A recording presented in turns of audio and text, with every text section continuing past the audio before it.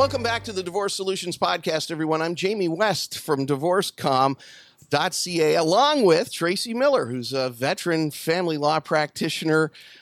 You always feel kind of old when I say that to you. Oh my God, I was just thinking that you need a different intro that doesn't make me sound old. I'm working on it. I got a team of people that are trying to come up with some new copy. So we'll see what we can do in the. How about experience? How about experience instead of veteran and old? Right. How's that? All right, you send me a whole list of descriptive words that I can use in this intro, and I will do that. I promise. Tracy, we had a great guest on a couple of weeks ago, Annette Katchaluba, who's a parenting coordinator and director of child-centered divorce services at an organization called By Peaceful Waters Incorporated. And she was talking about the role of parenting coordinators in separation and divorce. And we kind of ran out of time. We wanted to talk about the theme of managing client expectations. So we thought, well, let's get her back here. Annette Katchaluba, welcome back to the program. Thank you so much for having me. It's great to have you here. The theme, Tracy, of managing expectations when it comes to clients, whether you're the lawyer, whether you're the communications guy like jwest, or whether you're the parenting coordinator like Annette, is a big theme, isn't it? Yeah, absolutely. I think whoever is involved with the families, whoever's on their team, in term whether it's lawyers, mental health professionals, I think you have an obligation to make people be realistic about how long the process is going to take, how much it's going to cost them, and what to expect, because people come in with some unrealistic expectations, whether that's, they want it done real quick, or they've got everybody and their family telling them how they think it should resolve. There's so many ways where that's critical, because if you don't, people get unrealistic, which means they get polarized, and then it makes it, I think, really difficult to try and get something resolved. But Annette, what's your take on it? Well, I think it's a really important role for families, because some of the issues that parents have to navigate aren't legal issues. And yet we have to account for the fact that these problems weren't created in a day. And so they're not going to be resolved in a day. It's often a process of teaching people, a process of unpacking where they've been stuck and helping them see a different way forward. How do you address the whole thing? Because people are nervous. They're full of fear. They're worried about expense of everything. How do you get around the whole thing about the idea that people say, well, if it's a process and it's going to take too long, because like you said, everybody wants it over immediately or yesterday. And then they say things like, lawyers just want to string things out. Parenting coordinators, process, this is how you make money. You make money by extending the process. How do you address that? Because that is, if people aren't bringing that directly to you, they're thinking it a lot of the time, aren't they? I think so. Add to it, pointing the finger, it's not me, it's the other parent that's creating the problem. And that's Good difficult. point. It can happen where you're caught in challenges that have been going on for years, and no one knows the way out. Sometimes in my role, I say to people, I have a Mac. I don't have a magic wand.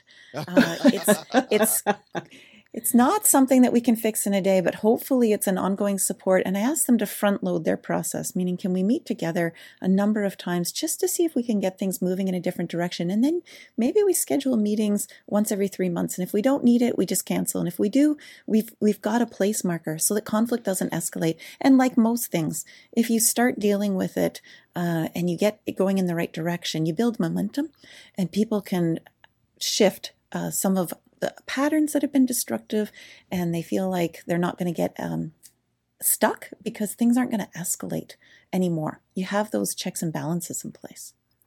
Annette, I want to see if you agree with something. I think in some cases, some time needs to pass for people. I think you see a lot of cases where one person has been thinking about separating for a long time. They've made the decision in their mind, that's what they want to do, but then their spouse is a little ways back, right? And I think that people need to be cognizant of that. Like timing is a lot of it in this work about when you can get something done and when you can't. Do you think? Absolutely. And we have to account for that. Sometimes I'll say to people, you've had the privilege, you hold the privileged spot. You're in a spot where you can see a go forward. But the person that you're working with, the other parent, is still in the spot where they feel like their whole world's just crumbled. Yeah. So you have to recognize that they're not they don't come to the process with the same privileges as you do. Sometimes people say, well, why can't they just, put on the big boy pants or the big girl pants and just move forward? And they're I say, just delaying this. Yeah. Yeah, it's from the place of privilege that you stand when you can say that, because you can see a vision going forward. So part of my work is helping people identify, how do we slow this down so that we can speed it up? How do we take time to acknowledge where people are at so that we can help them move forward in a better way? So you may have just answered the question I'm about to ask you.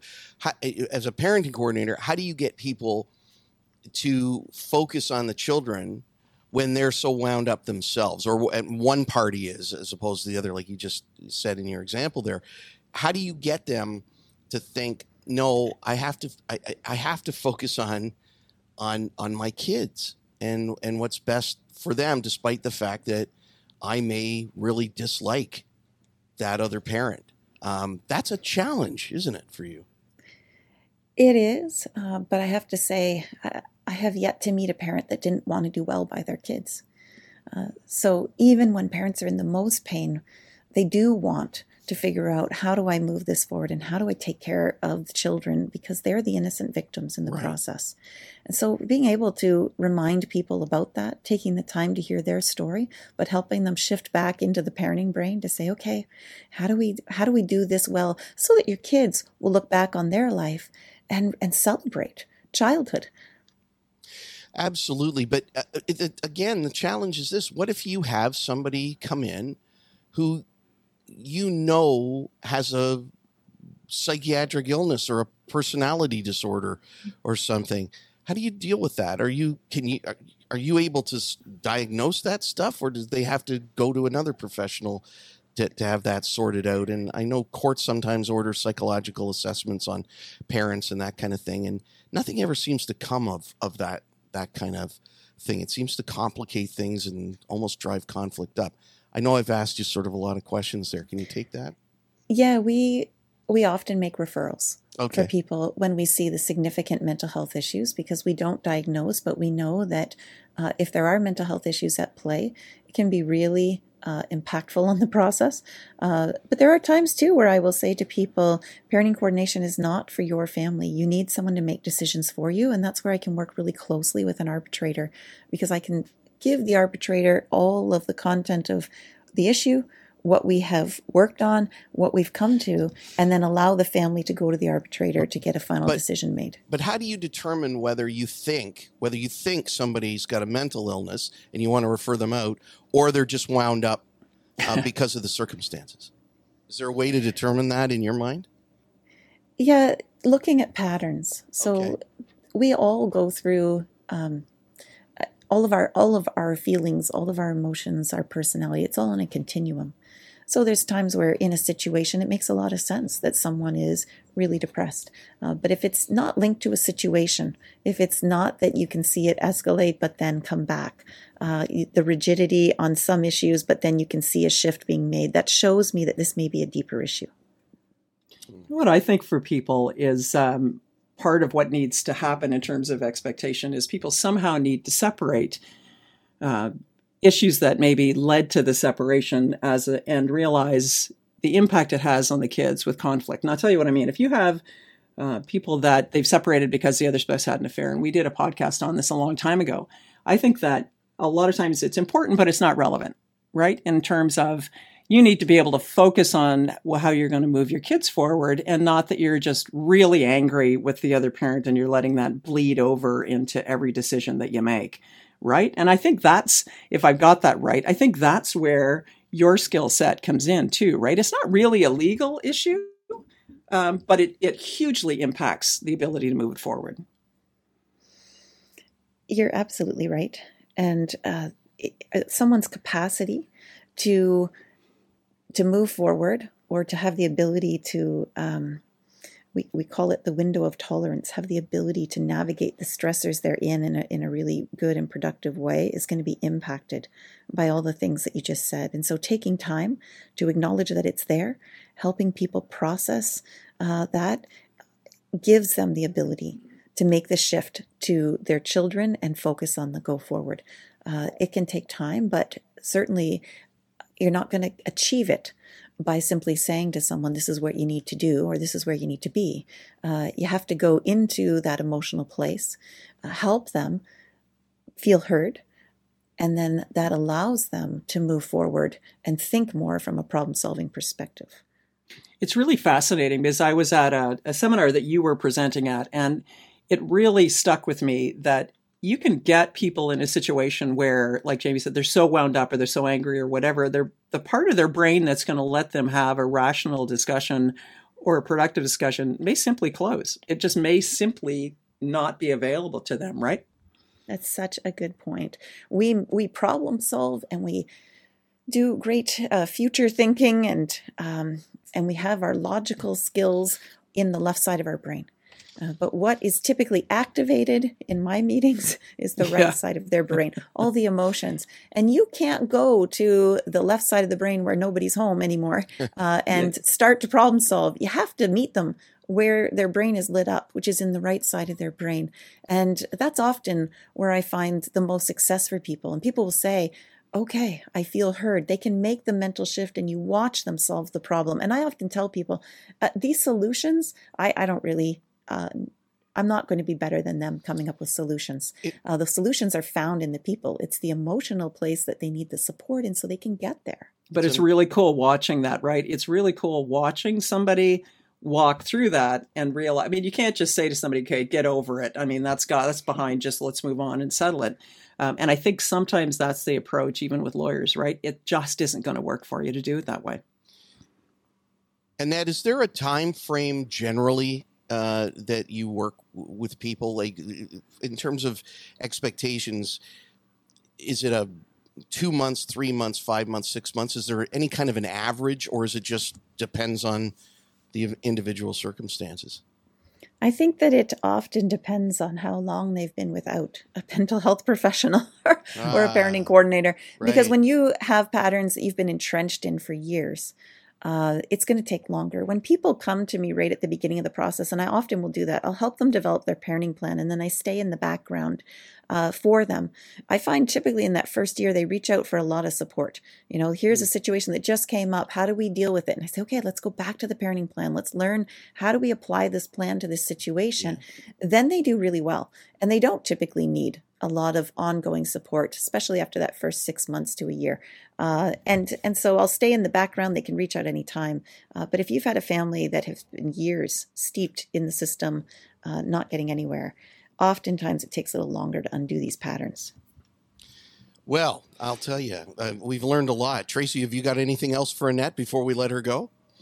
No, I just think people need to know it's a very different service and than being a lawyer is. So you really do need to check it out. It's not just going to ring up your bill because you got to hire one more pro. It is a very different skill set that in the end is going to get you to a resolution faster than if you don't. Last word to you, Annette. I just want to really encourage people. There is hope and there is a way forward. And putting the right team in place is often the most essential, critical part of that. And so reach out if you need support. We're here to help. Okay. How do people reach you? You can reach me at bypeacefulwaters.ca. That's our website, or my email, annette@bypeacefulwaters.ca. Annette Katchaluba, really great to have you here again. Thanks so much. And we'll have you back again down the road. Appreciate your time. Thanks so much. Thank you. All right. And Tracy, this is the part in the program where we have to do all the lawyery stuff. And this is the part where I get to impersonate a lawyer on our program, because I get to read the disclaimer this week. You and I. Oh, okay. I'm taking notes here. I'm taking notes of how you do. All right. Let me see if I can sound all lawyery here. Here we go. Here's our disclaimer. The Divorce Solutions podcast is only a discussion of legal, therapeutic, financial, and communication issues that can arise in the context of family separation. This podcast is not intended to give you any advice on your personal situation. Every situation is different. You should consult your own lawyer for legal advice on your particular case. We hope our discussions will make our listeners take a close look at the process options available to them. Nothing discussed on the podcast constitutes individual professional advice specific to the listener's personal circumstances, whether legal, therapeutic, financial, or otherwise. As we stress every show, you need to get your legal advice from your own lawyer, your accounting advice from an accountant, and therapy from, strangely enough, a therapist. Always seek and consult specific advice from a professional of your choosing. And of course, we always hope that you can resolve the issues in your situation in a cost-effective, expeditious way that will benefit your family. We trust this is satisfactory, and we remain yours there's truly. a legal term. There you go. The only better one is govern yourself accordingly. The threat at the bottom. Yeah. That old chestnut. Tracy, how do people get a hold of you? It's Miller Law and Mediation. You can find me on the net or Google, and if you want to send me an email, it's tracy@miller-law.ca. All right, take care of that throat of yours, will you? Come on. I know, right? Pull it together. Get some Luden's cough drops or something. I'll see you in line because I'll be right behind you doing the same thing. Tracy, thanks a lot for this. As always, appreciate it. Yeah, talk to you next time. Thanks, Annette. Take care. Take care.